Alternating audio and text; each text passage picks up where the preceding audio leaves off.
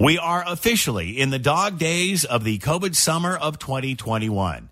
Yeah, it's certainly been better than last summer, especially for those of us who are fully vaccinated and are feeling at least somewhat less vulnerable this time than last year.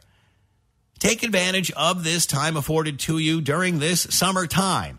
Although the recovery is and continues to drag on and be very slow, it won't be very long before some sense of normalcy returns, whatever that's going to look like.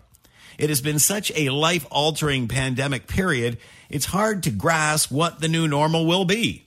However, one thing it has done is make us appreciate summer and the time and space that we have. So soak up as much of it as you can before we all have to head back indoors. And hopefully by then, we will all be fully vaccinated and the fall will be a new beginning. I'm Scott Thompson.